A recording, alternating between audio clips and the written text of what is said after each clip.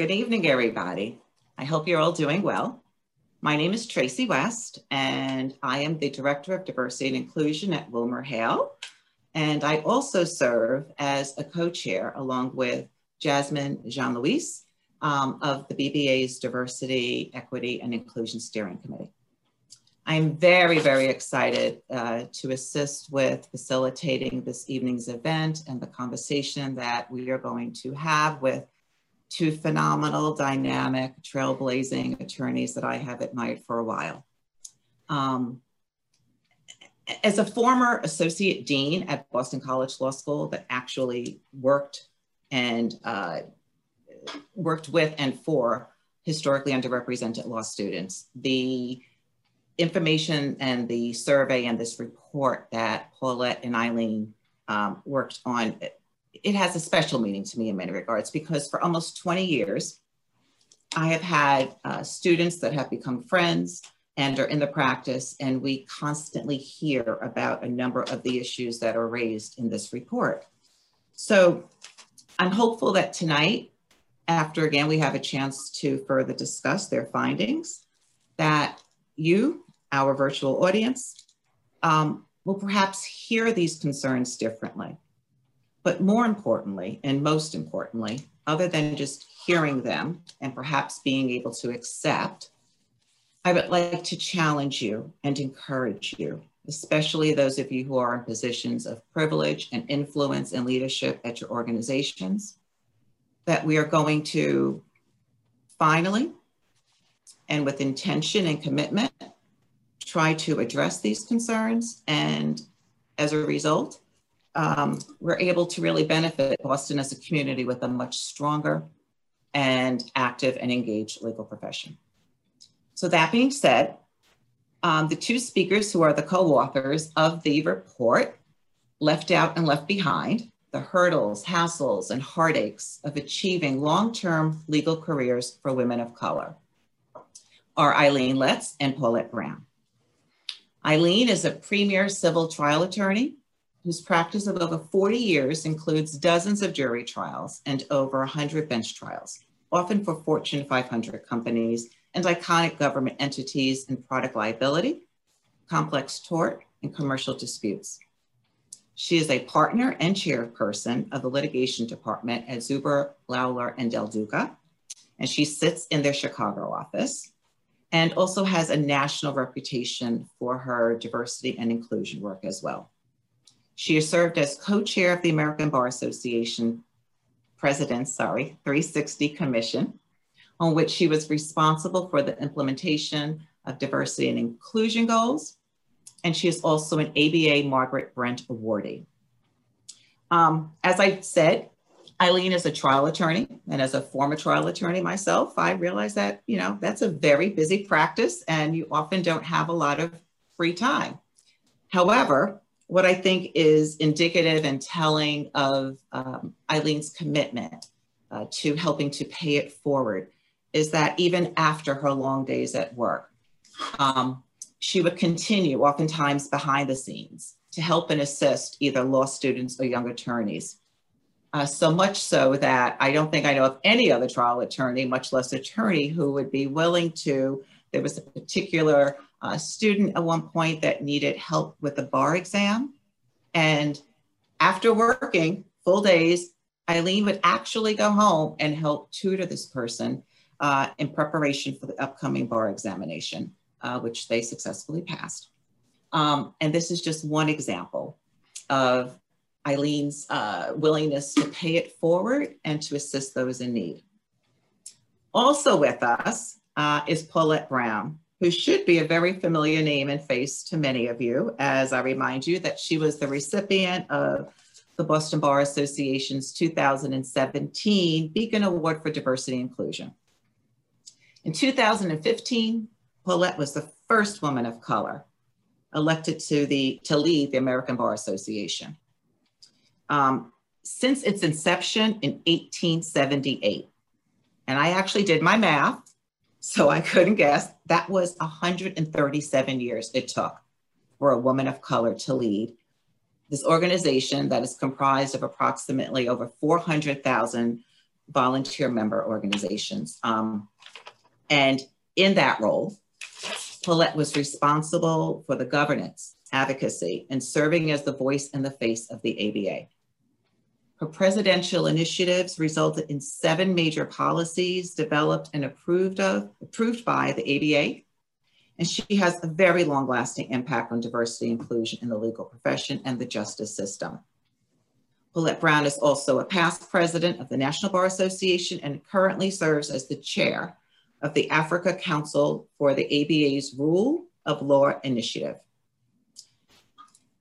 But that's just her spare time. For her 9-to-5 gig, Paulette is a partner and the Chief Diversity and Inclusion Officer at Locke Lloyd. She is nationally recognized again for her dedication and efforts relating to diversity and inclusion, including the impact of implicit bias, and is a frequent speaker and educator on both. She has won numerous awards and honors, including the Margaret Brent Award and 3 honorary doctorate degrees. So my little PS fun fact about Paulette is after she was elected to the ABA as their president, we were speaking at an event together, and she shared with me that it was her goal to visit all 50 states during her tenure, which she accomplished. But in addition to that, so after she would speak at an event or visit different firms, Paulette made an additional commitment, a personal one herself, where she would visit every state that had a Boys and Girls Club as well, and read to these children a book called The Briefcase of Jurisprudence, of Jurisprudence, that's what it is, which was written by a name that I'm forgetting right now, and Paulette, you're muted. Jessica Childress. Thank you. Paulette would bring this book and read to the children. And I do believe it was about 40 girls and boys clubs that she had the opportunity to visit, because there are at least 10 states, I guess, in this country that don't have one. Again, constantly, here's an example of women who have enough on their plate to begin with, but they're always taking the time to reach back, and they don't forget the importance of the necessity to continue exposing and supporting our young, historically underrepresented youth, as well as our lawyers. So without any further ado, I am going to turn it over to Eileen and Paulette, who will share some insight about their report, and then we are going to have a fireside chat with no fire. Paulette, I always like you to kick it off, because you are the genesis of why we got the report going, so. Okay, she called your name first, so I was gonna let it go to you, but it's okay, it's fine. So. We're switching it up tonight, ladies, switching it up. Anyway, well, thank you very much, Tracy, for that kind, generous introduction. And thank you for the Boston Bar Association, and to Maureen. I have to give a shout out to her, the current chair of the Commission on Women, who asked Eileen and I think before the report was even finalized, we come to Boston. We thought that we would come in person at the time, because she actually asked us pre-pandemic. That's how long ago she asked us to come and talk about this report. So Maureen, we thank you very much for this opportunity, and to the Boston Bar Association. So the report was, and the study was conducted. Hillary Bass, who was president of the ABA, decided that she wanted, as one of her initiatives, to study the long-term careers of women in law. And she appointed Bobby Rosenberg and Stephanie Scharf to chair that study and that work. And out of that came a few different reports, including the main one, which was called Walking Out of the Door, the long-term careers of women in law. When I found out about the study that was going to be conducted, I thought about the fact that as a former trial lawyer and litigator, that people of my generation, I could name all of the women of color who were litigators, who were trial lawyers. And I said, that is not a good thing. And obviously that meant that the experiences of women of color were not the same as women overall. And then so often women of color, their experiences are generally different in any event, but they get lost because they get absorbed when you talk about all women. And so I talked to Bobby and Stephanie, both of whom I've known a long time. In fact, Stephanie was a special advisor to the commission that Eileen chaired when I was president, and told them that I thought that we needed a parallel study because the experiences of women of color would necessarily be different. And they agreed, as I knew that they would. And so we embarked upon this study, and the walking out the door, they sought women who had been in the practice at least 20 years. We initially tried to do that. We were unsuccessful. We had to bump it down to 15 years. And even with that, it was a struggle trying to get people to participate in the focus groups, and which we ultimately had to do a combination of focus groups and an online survey. And so I'm going to kick it off to Eileen to talk about what happened next. Sure. And just to piggyback onto the last piece that Paul had mentioned is that we went to several major cities. We went to Chicago, Atlanta, Los Angeles, and New York, where we did the study in person and as well as online. We had several in-person focus groups to go through the survey, and ended up with, as you'll see in the study, some really heart-wrenching comments by many lawyers of color.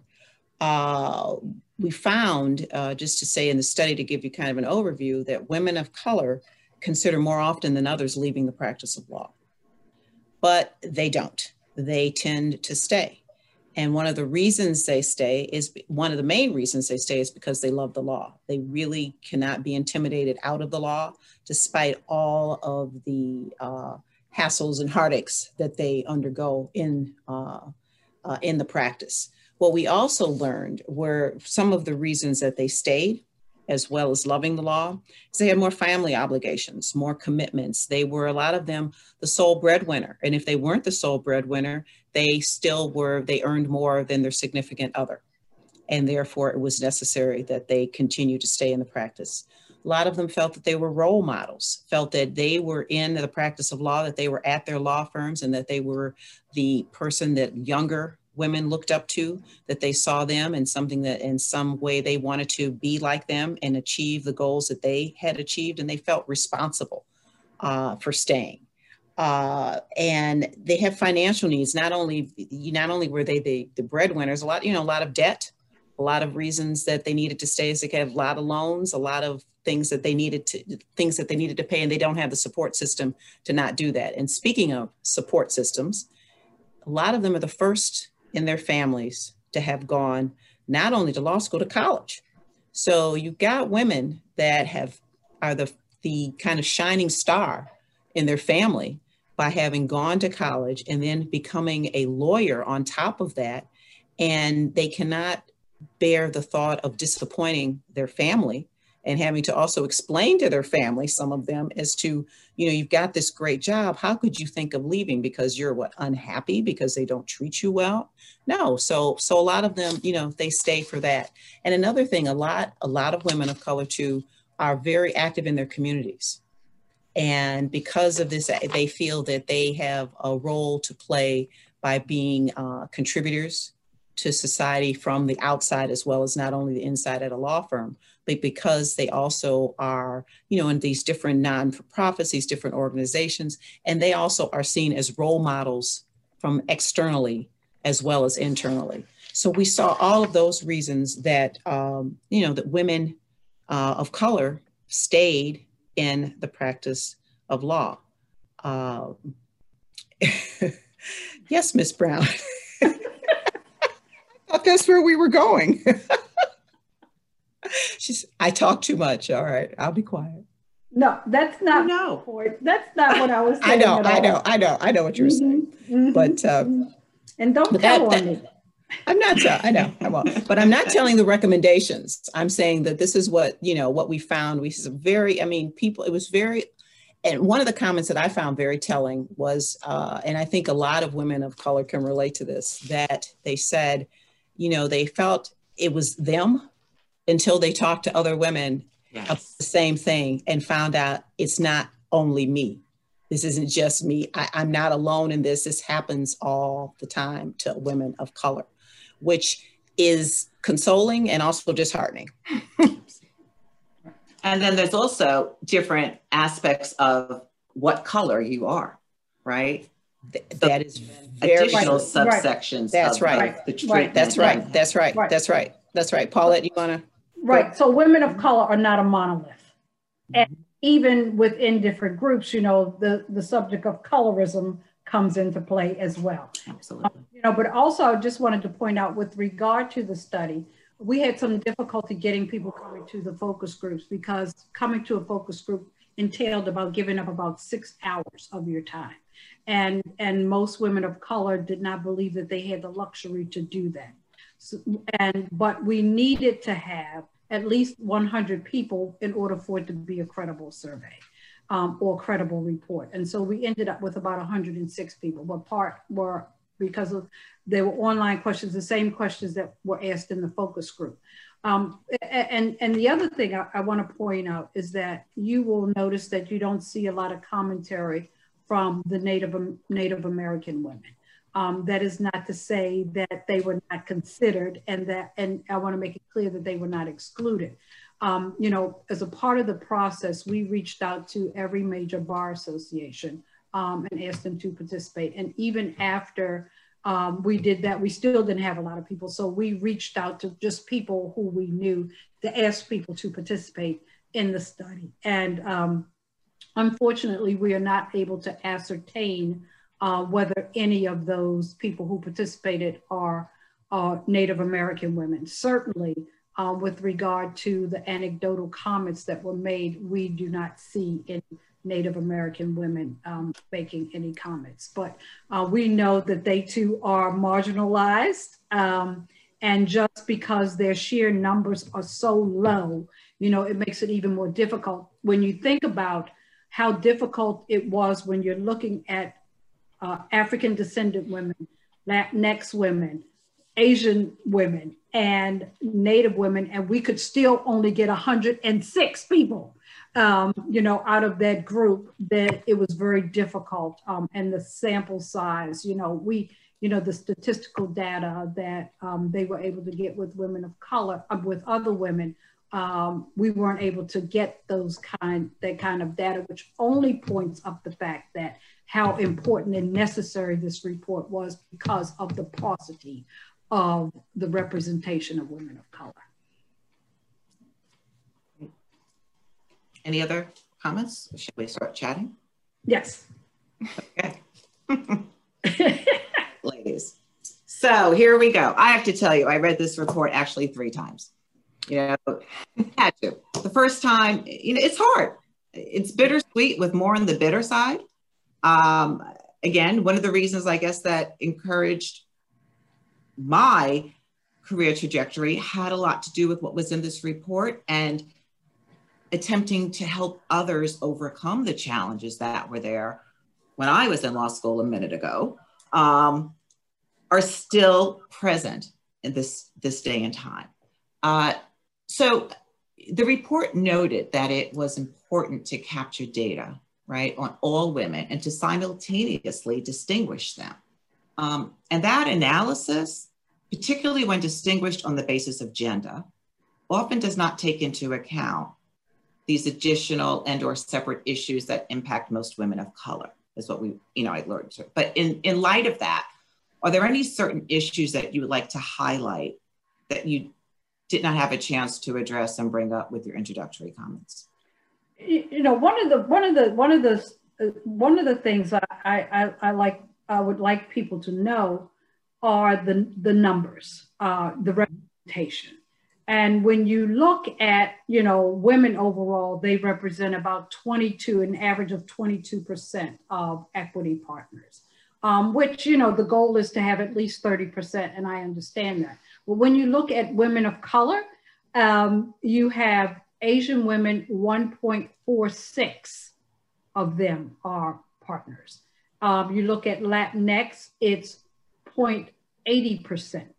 When you look at Black women, it's 0.75%, less than 1% of, you know, in two groups are partners in law firms. And I think that if you look at it over a period of time, the progress has been almost non-existent.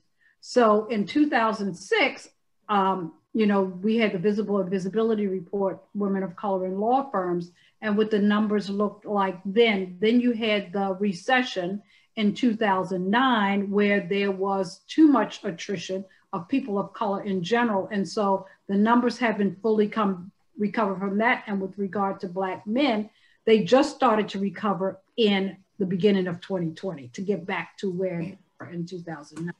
And so generally speaking, there's been no real progress at all with regard to women of color. There's been slight progress with regard to Asian women, but I would submit that 1.46% is nothing to, as we used to say, write home about.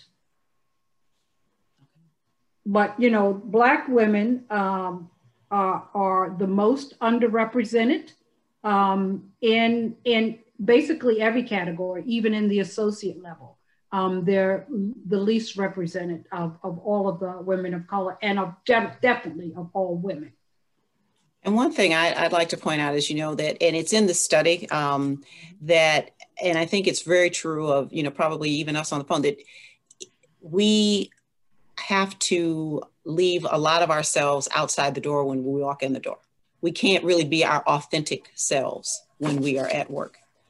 Because if we're our authentic selves, then it can sometimes, people consider that to be problematic. With African-American women, we're considered to be aggressive. We don't have to say anything. Angry. Just angry. We're angry, we're aggressive, we're assertive. And so therefore we have to tone that down. So what does that do to the person who is that person? When you have to not be your real self and you have to kind of hold that back, and then you still, despite holding that back, are still mistreated, you know, that does not make for a good career advancement personally. Absolutely. You know, personally, you are, you know, you're feeling that you when you go to work, you're like, I can't really do this, I can't say that, I can't do this. So is that making you necessarily the best lawyer that you could be? Probably not. We have all this extra weight that you're carrying around. Exactly. And the challenges and the struggles, right? And exactly. You're being cognizant of how you show up. Right. Right. Yeah, that's definitely challenging, and it's difficult to compartmentalize. Right. It is. As some might think it's easier than not. So in light of that, and from what I'm hearing, I guess the question that I would really like to bring up is how then, or what are your thoughts on how we as individuals, as well as within our businesses and our business and the court system or within our communities, do a better job of identifying, recognizing, and highlighting these additional and separate issues and challenges, and ways that we can bring these realities. Because let's put it now back, we've got data. Everyone always pushes back and says, show me the data, show me the data. Well, now we have data. How do we bring these realities to the forefront? And so as I want you to think about that, I'm curious, are there examples of types of data that would be beneficial for law firms, companies, or courts to obtain or track? And have you guys had the opportunity to observe any successful models of organizations within or outside the legal profession that have tracked the data and have tried to employ it for positive change? I always like, when it comes to data, Paulette knows that she's data woman. She's the data woman. I'm data woman. She's data woman. I don't know whether I'm data woman. I can do that. That there are some firms that track certain data, and I think that it's really important, because one of the things that I think is that people don't really have an appreciation for how well that they've done, and sometimes when law firms have done real things, it wasn't as a result of an organized plan, that it just so happens. So what that means that it's not likely that it would happen again. So you have to build in structure into what it is that you do so that when no matter who is in charge, who caused that good thing to happen in that moment, things will, you're not reliant on that one person or that one leader or that one group of leaders. You have a system in place to ensure that it happens over and over and over again. The other thing I think that you have to do is, because a lot of people don't really have an appreciation for where you really stand, because they're in their own little world, they're billing their hours and they're generating business. And so they don't really have a full appreciation, and they're just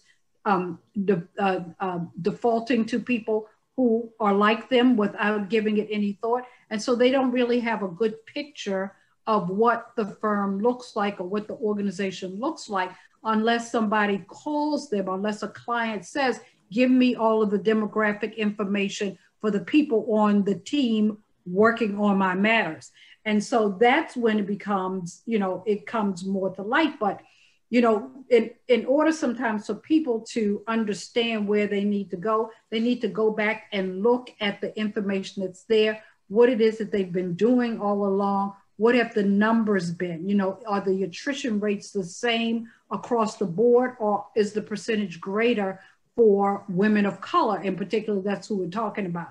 And so, you look at some firms, especially after the racial unrest that occurred over the summer, the COVID pandemic and so forth, that especially the racial things, there are some firms that are actually saying, they're stating very specific goals that by 2024, for example, we're going to increase Black lawyers by 50%, and we're going to increase Black lawyers in leadership by 30%. And so then people ask, why are you only talking about Black lawyers? Why are you not talking about Latinx lawyers or Asian lawyers? And the response is because Blacks have had the longest history of underrepresentation.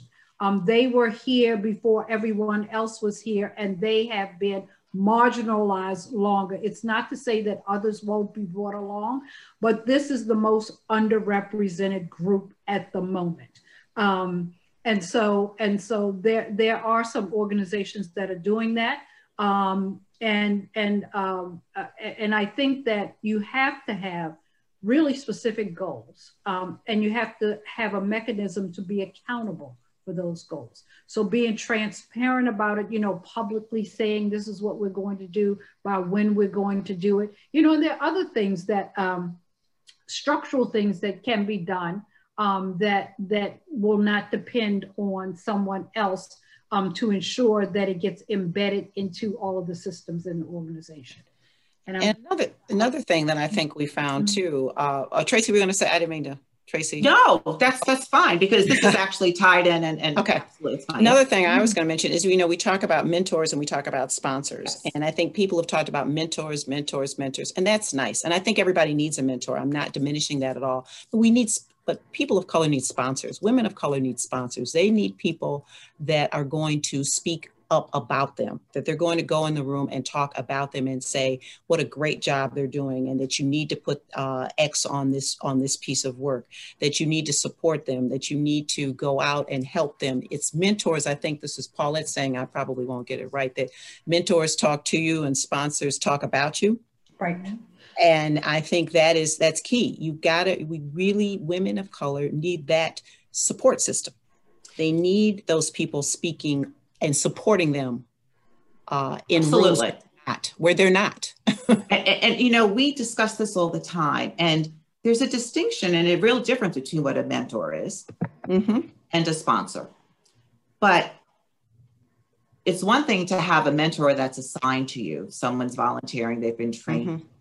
So we have this relationship, we know what the expectations are. Yet when we have a sponsor, usually those relationships are more valuable and productive when it tends to be an authentic relationship. Exactly. But again, as your study focused upon, a lot of times women of color were not in the situations or invited per se necessarily to the events or in the room. There was an opportunity to develop organically. a relationship with the leaders. That would then lead to an opportunity for someone to speak on their behalf when they're not in the room. Thoughts on ways that we can do better with, there's a lot, ladies, as I'm sure you've heard, of conversation and challenges in our profession about how do we develop sponsors. Thoughts on ways that we can? I would say that goes back to one of the things that we said in the study. It's structure. You know, you got to have structure, because if we just sat back, as a lot of people have done, not us on this program, but as others have done, and said, well, you need to do that, and somebody go talk to them or somebody sponsor them. It doesn't happen. It doesn't happen, or it might happen for 2 seconds, right? And that's it. So we really got to have it institutionalized. It's got to be within the institution, that there has got to be some form of including and making sure that these women of color have support systems that are, I hate to say given to them, but figure out a way to make it, to at least start that way. And then and I believe, seriously, I hate to say it, but I believe in the stick. You know, I mean, the carrot, I just don't think works. I mean, it's nice and it's great, but I don't think it works, especially in this situation. I think you've got to have some actual metrics. You've got to say, okay, what is going to become of, you know, this is a program we've instituted. You are a sponsor. You are a supporter of this person. What have you done? What have you done to support them? What have you within your ability and capability done to make it happen? And if they can't point to anything, if they say, I haven't had time, you know, I'm doing this, I'm doing that. No, to me, it needs to be tied to compensation. I hate to say it, lawyers are driven. Some are very altruistic, but a lot are driven by money. And pay those, right. And if you tie it to some form of compensation, some form of advancement within their institution for that sponsor, I think they'll pay a little bit more attention than they currently do. So have you thought about? Go ahead. I was just going to say, building, you know, adding on from that. Yes, we should have more systems in place or programs and policy in place in the system. And actually, what you're talking about doing is changing the culture, in the sense, right? And culture is something that is intentionally created, or it is intentionally copied. It's mimicked. There, you know, a culture is not just poof, here it is. Individuals decide what works for them. What about the potential pushback? Look, lawyers, we are risk adverse, especially big law. The concerns of the pushback from the majority membership about, well, why is this woman getting extra attention and treatment versus me? I've done what I'm supposed to do to be here. That's not fair. It's not equitable. So it's funny that you should bring up the word equitable. You know, there is a big distinction between something that's equal and something that's equitable. Absolutely. I think that, you know, part of it is an educational process to have people understand that when you are providing this quote unquote extra assistance to this woman of color, you're making an attempt to bring equity into the process. You want to make sure that they have all of those opportunities that you have had just by virtue of your gender and by virtue of the color of your skin. And so, you know, you have to, you know, and it is not so much that a woman of color does not have the same capabilities, but there are inherent things, advantages that some people have that others do not. Some were born on third base, some were born in the dugout. Both got tickets to the football game. One sits on the 50-yard line, the other sits up in nosebleed territory with a whole bunch of people blocking their view. And so, you know, and a lot of people have probably seen the cartoon where you have the white man on one side, the woman of color on the other side about to start a race, and the woman of color's got barbells there, spikes in the road along the way. You know, so many different barriers that confront women of color, including people having certain perceptions of them that are hard for them to diminish. And so they're forced to, which is something that came out in the report, you know, even though they do something well, it's like they never did that thing well. Absolutely. And they have to prove it again, Pia. And then they do it well again, then they have to prove it again that they're capable of doing it. And so women of color are generally never the ones who people look to first to do a particular thing. And so when you have a man talking about, you know, why is there special treatment? There's no special treatment. You've had special treatment all of your life. We just want to try to level the playing field to bring her to where you are so that she can have the same chance to be successful that you had. Right. And it's similar so to say about equity and equality is not necessarily the same thing. Correct. And it's so easy for John to go over to Jim and say, let's go, you know, let's go hang out. Let's go get lunch. And at lunch, we'll talk about the case, or at lunch, we'll talk about a potential client, or at lunch, we'll talk about introducing you to somebody. You know, how often do women of color get that invitation? Not often, because they're not comfortable. They're not comfortable doing that with us. So go ahead. I'm sorry. I was going to say, so if it makes you, so if they have to be a little uncomfortable for a while, then that's what they have to be, because we have been treated unfairly for so long that it'll be decades before we even come close to the John and Jim relationship. And the other thing, Eileen, to what you were saying, what happens also at those lunches, you know, they get to learn about the politics in the organization. Yeah, exactly. They get to learn about the politics in the organization and what to say and who has what idiosyncrasy and all of those things. Right. So they automatically have that advantage when they have those opportunities to have those informal, and you know, and they would not like to call them affinity groups, but they are affinity groups. You know, they are of like individuals, and so you know, so that when you form other affinity groups, you know, it's the same premise. So. Right. And I had a friend, a real quick example, Asian woman really doing really well at a law firm, had work taken away from her to give to the white guy because he was up for partner. So he needed more work, and they took it away from her so he could have that. So those, you know, how do you get past those inequities, that inequality, you know? So you are uncomfortable by doing the right thing for a while. So be it. But that was not even doing the right thing. That was doing a real wrong thing. No. I said, no, that wasn't. Right. I understand. Right. I understand. Wow. So, ladies, I hear we're talking a lot about the need for change. And we're also in a unique time. I mean, these are challenges that have been around forever. There's been a lot of focus now with the Black Lives Matter and the racial injustice. And there's also actually been anti-Asian injustices as of the COVID time. In light, though, of the fact that we're still living in remote work space, usually, which is also impacting the opportunities to go and have coffee with somebody or pop in their office. I think we're seeing it with certain different communities and stakeholders that there seems to be even more challenges with developing relationships and forging these relationships and being the person that, especially for women of color, that these great plum assignments go to. Thoughts and suggestions on ways that we can overcome temporarily right now what's in front of us, but then long-term, big term, like whose responsibility is this? Does it rest on the diversity directors? Should it be our diverse partners that have made it to the top?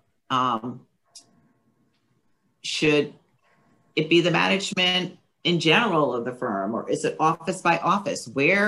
How do we start getting individuals engaged to really take this on? Not just because it's the right thing to do, but also there is a huge benefit to the business plan. And you see, I see a lot of that coming out with clients now asking about the data. They want the, but no one's talking about the why.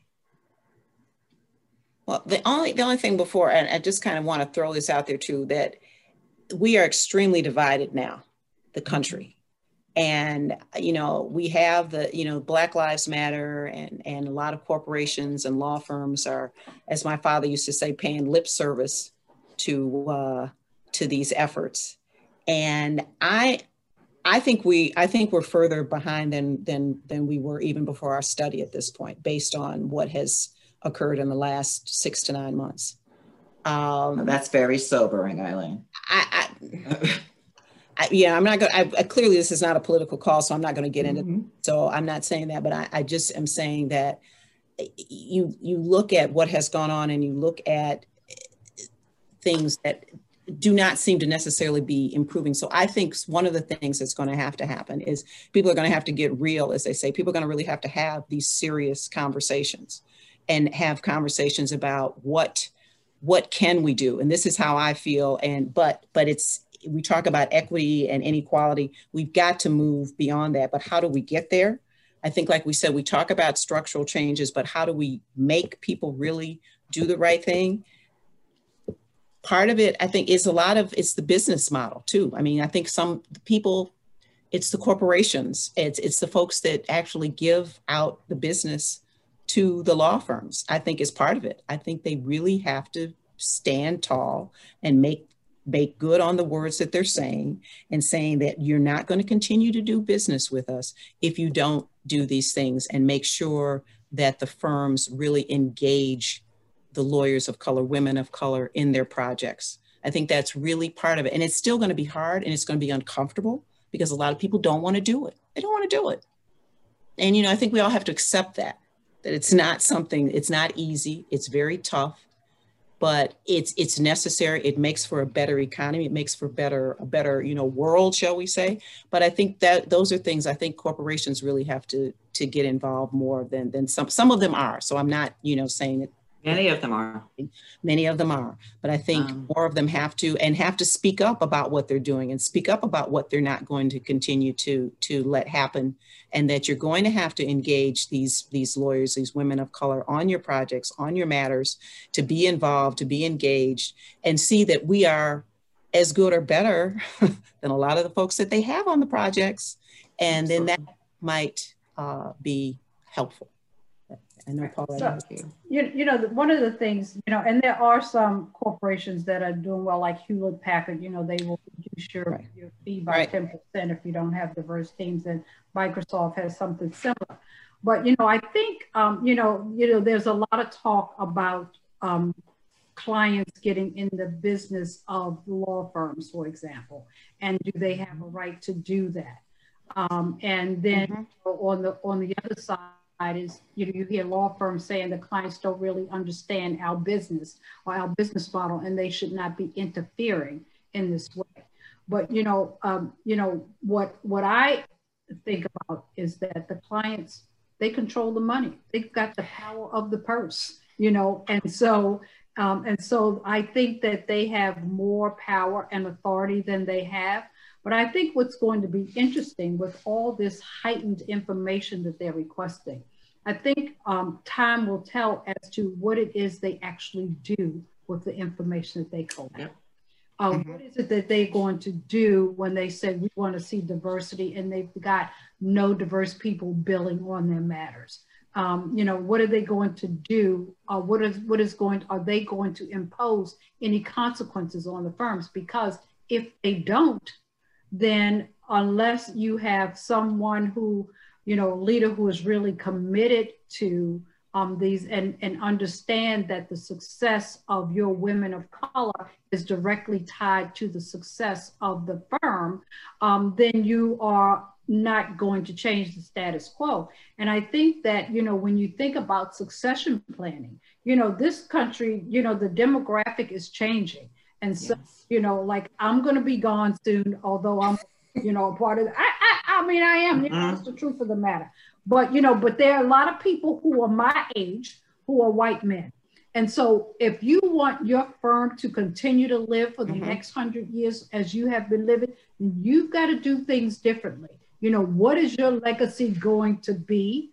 Are you going to say we were on the right side of this? We brought along everybody.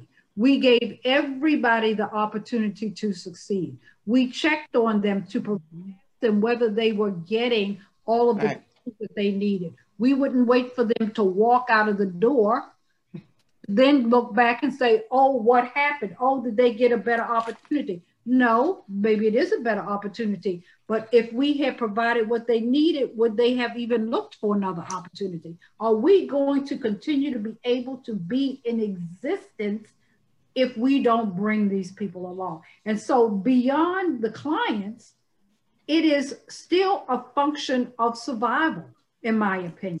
If you don't bring these people along, who's going to be there to do the work at the end of the day when everybody else has gone off and retired? If you have not groomed these people, if you have not developed them in a way to become leaders, etc., then you will have no organization. And that is not just with regard to law firms. I think that is within any institution. You know, if you have in a prosecutor's office, if you haven't groomed people to come along, what's going to happen? Who's going to lead the prosecutor's office, for example? If you haven't groomed people when all of the white guys are gone and retired. Just saying. Just saying. You think they're all going to be gone, huh? I know about that, Paulette. I don't know. I've seen that too. What I'm saying is that they're not all going to be gone, but there's certainly going to be some attrition. That's true. And with the changing demographics in the country, that you have to think about those things as who's going to replace John Harris, who's going to replace Chuck Stone, you know, who's going to replace these people who have been generators of work. And then, you know, the other thing I think that firms should consider is how they allocate credit. You know, if you've had an instance, and this is what I heard one firm is doing, if a client has been with the firm for more than 2 years or an institutional client, then you got to start paring down the credit that you gave to that original person, because obviously other people are working on that to ensure that that business stays with the firm. Mm-hmm. I think that there are a lot of different things that firms and organizations can do simultaneously to build different kinds of structures. Obviously, you need leadership from the top. You need a strategic plan that focuses directly on diversity and inclusion. I'm happy that we have one. You know, Eileen talked about the mentoring program.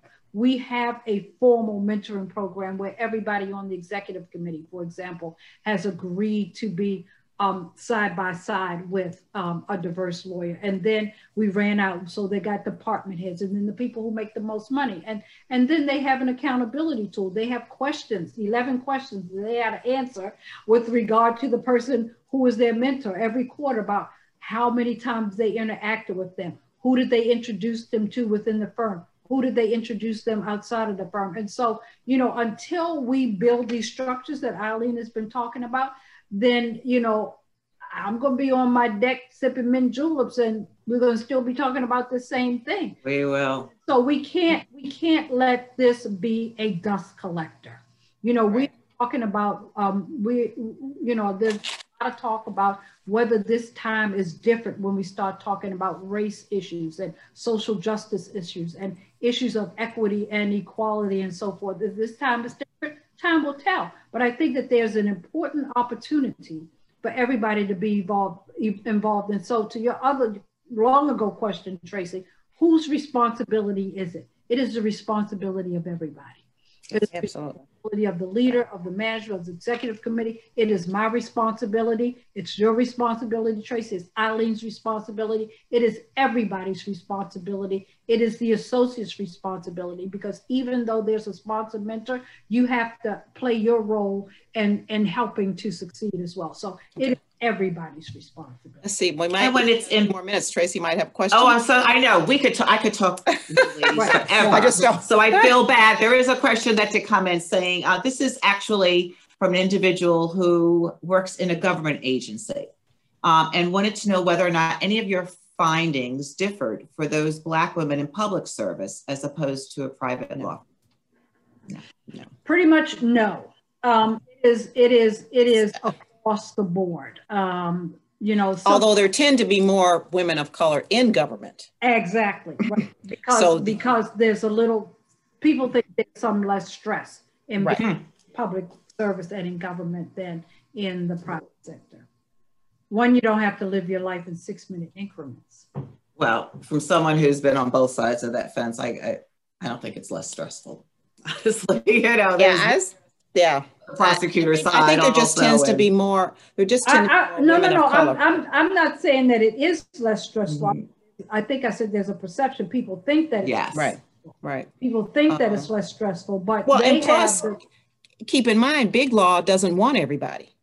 Right. You know, big law doesn't. You know, and government is a great place to be. I was in government for a long time, but it tends to sometimes be a little easier. They're much more accepting of women of color. To get in, but that doesn't mean that doesn't mean that they don't suffer the same in everything. Oh, absolutely. Oh, absolutely. Right. Absolutely. Right. Absolutely. Right. All right. Another quick question. What, if anything, would you like judges to start, stop, or continue? So I guess in the court. I will say this is an example. I read some of your studies and the comments of, you know, women of color. I can't even tell you they would question. Wow. Well, and one of the things to give a plug for, we did with the 360 Commission, we actually, one of our toolkits is a video for judges. For diversity matters. But one of the things I learned a few months ago from one of my partners, he told me he was in court and a judge actually said that the case before him had been all white men and that the next case, all white men stood up and the judge said, you know, I'm not going to tell you how to run your case or what to do, but there needs to be some more diversity on your teams. And I give that judge, you know, I mean, credit. More of them need to make those kinds of comments. They have to be careful, of course, because they're judges and they certainly can't dictate. But to just even make that statement made my partner come back to me and say, you know, this is what I heard. And this is, you know, so I think those kinds of things resonate from judges, from the bench, when they hear those kinds of comments to lawyers, like when same as with corporations, when corporations and the corporate lawyers say, you know, I want to see more diversity. So those kind of people in those positions are very helpful. And I think so from judges, and there may be some more comments on judges as well, but actually, that's the one I was specific. There was a follow-up to that was asking to share the link for the video for judges that is in the toolkit. So where could an attendee find this video? So if you go to the ABA website, you go to diversity, there should be something that says 360 Commission still. There is. Okay, and in the 360 Commission, it has the various toolkits and the videos there's one for judges, one for prosecutors, and one for public defenders on implicit bias. Okay, I have another question. I know that we're running down and we've got a few there. I won't be able to get to them all. Oh my goodness, lots of questions. All right, let's see. So what is our remedy or solution? This is the $1 million question, $1 billion question. When we go through traumatic experiences in law firms, government, agencies, etc., we leave and then the organizations are not held accountable, which is, I guess, similar to what you were saying earlier. Is there a solution? What do you think? If you were able to actually, I don't know, start over, start the firm, start with the policies, how do we encourage change? You know, the person, first of all, the person who is not being treated fairly, the responsibility is not on them to make the change. Absolutely. So that should be very clear. The responsibility is on those who are in power to make change and to bring people to the table. I think that a lot of times when people leave organizations, they don't tell why they're really leaving. And I think that if we had people who would be more upfront about why it is that they're leaving a particular organization, then we could perhaps make better progress. Because what happens is that people will leave and they will say they just found another opportunity. Or they will leave and say, you know, I really like the people, but I've got another opportunity. What they don't say a lot of times is that they like the people who are like their peers. They don't like anybody else, but they like the people who are their peers, and that sometimes they really had challenging times, and sometimes the challenges are not just with themselves, but things that they've seen with other people. So I think that one of the ways is that when you leave an organization, you have to tell somebody the truth about why it is you're leaving. And even if you leave a note, there was one woman in the study, she has kept a journal of all of the things that has happened. She's still with her firm, but she said if she ever leaves, she's going to turn over that journal of all of the inequities. But I think that you can't have change if nobody knows. People know, but if it's not upfront, you know, if they don't have the information available to them that can be actually pointed to, then it didn't happen. Absolutely, because then the challenge is, well, this is hearsay, right? Or, you know, Tracy, you're coming to me with these concerns, but where's the data to back it up? Where's the person to back it up? But on the flip side, the attorneys, especially when they're junior, they're concerned about burning bridges. They're concerned about repercussions if they leave and perhaps what might happen, and especially if they are diverse, because they're worried about their network as well. And so I agree with you in the sense of we have to hear more about that. But again, I think this comes back around to the culture of the organization, right? We have to work on ways to be more inclusive so that our attorneys are more comfortable with showing up and sharing the good, the bad, and the other. Okay, one question I know with Ann, but it's from a student, and so you know how this is going to pull from me. I'm sorry. Do you have any words of advice for students about to enter the workforce who have concerns about being tokenized? And that's valid. Well, I think I think now, especially after this recent report, they have more knowledge, you know. I think the report from that perspective as well, it may be painful to read, but I think it's helpful. I think the more, you know, knowledge is power. And I think reading the study and reading the concerns of women who have been out practicing, I think is helpful.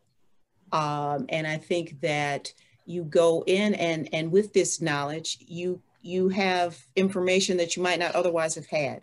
And therefore, when you go into the institution for which you're going to work, you're better armed with that information. And you may have to, you know, like we were saying, we started out, you can't be your authentic self. I think it's unfortunate, but I think it's true. But I also think that students need to find, you know, they need to go in and they need to have someone that they can talk to inside or outside the organization that's going to help them and be supportive of them. And when they first get in, if there's nobody there, if they've still got someone out from law school or somewhere else, and to build that network. And Paulette and I and all the conversations that we've been having have reached out and said, any student or anyone who wants to do LinkedIn with us, and we, you know, will continue to give advice going forward, because you need that. You need that support system. And I think, you know, and it's lonely. It is very lonely. It's lonely when you start out. It's lonely 10 years in. It's lonely 40 years in. I have to tell you, I agree with that, Paulette. You were, the first time I met you, you made it very, very clear. This is not just a one and done. Right. You know, exactly. I'm here. And throughout the years, you have reached out when I've had challenges or concerns and thinking about transitioning. And it helps so much to have a chance to share with someone who's been there. Yeah. My mother always said, nothing is taken away from you if you share your knowledge. That's right. It's ever taken from you. And, you know, I just want to say to this student, you know, when in 2006, when we did the report, Visible Invisibility, I thought about the paucity of, I think at the time there were 3 Black female partners in the entire state of New Jersey. And this was at a time when law firms, diversity and inclusion was then the flavor of the month. I don't think that a lot of firms were that serious about their real commitment to it. And so I formed a mentoring circle. And I thought that a couple of people would come. You cannot know how many people came. And so we still meet on a quarterly basis. So people have gone on, they've got married, they've had babies, you know, they may become partners in firms. And so law student, I say to you that if there is no such organization, that you start one and you invite people, because it is really cathartic to have people who share your experience. And sometimes, you know, sometimes I would just sit back. I wouldn't have to do anything in the meeting, and they would sit and they would share their experience, and then they would work things out and come up with solutions as to how they would handle certain things. And the other thing that you should understand is that you have graduated from law school, soon to pass the bar exam. You're smart. You're brilliant. You would not have been able to make it this far if you were not. And so no matter how somebody may try to marginalize you, and I would tell people this all the time, look at yourself in the mirror and say, I would not have been able to get this far if I'm not smart. And not only that, I probably had to be smarter than a whole lot of other people who were here.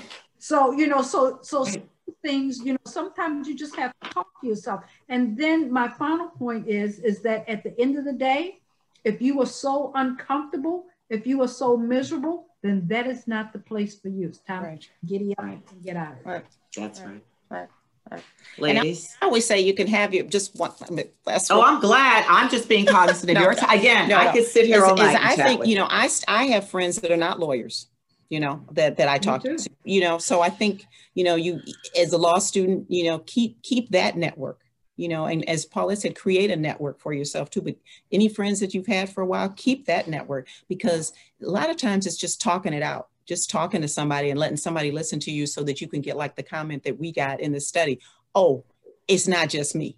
Right. Because when you hear that, that makes you feel, you know, you don't feel good about the situation, but you feel so much better about yourself. Absolutely. You know, it's not you. Right. You know, it's not you. Absolutely. You're not imagining something. I can't thank you enough for spending this time. I'm sorry that I had to see you over the internet and all, because I would have loved to have given you both a big hug and thank you. Same here, Tracy. I know. This is great. To our audience members, if you have not had a chance to read the study yet, I won't say shame on you. I might think it, but I cannot stress enough why you should read the study. And there's also what might be perceived as the part 2, a simultaneous one, which is This Talk Isn't Cheap, which is the next level in a sense. And it talks about women of color and white women attorneys finding common ground. This is not an us versus you concept. We're not trying to polarize, but we're really trying to rely upon allies and resources so that everyone can bring their best selves to the table. Exactly. Okay. Thank you. Thank you. Any other last comments? Am I missing anything? Oh, we could go on all night, but I know. I want to thank once again you, Tracy, for being so wonderful. Absolutely. As usual. And the Boston Bar Association for having us. Right. And I will give a shout out to Maureen as well as Paula initially. Thank you so much. Absolutely. Thank you. For really wanting to hear us. All right. Have a good evening. So much, ladies. Okay. Thank you. Have a good evening. Okay. Stay safe. Take happy and healthy holidays. You too. And you have safe travels to Connectult. Thank Tracy, you. Thank you. We'll be thinking about you. Thank you so much.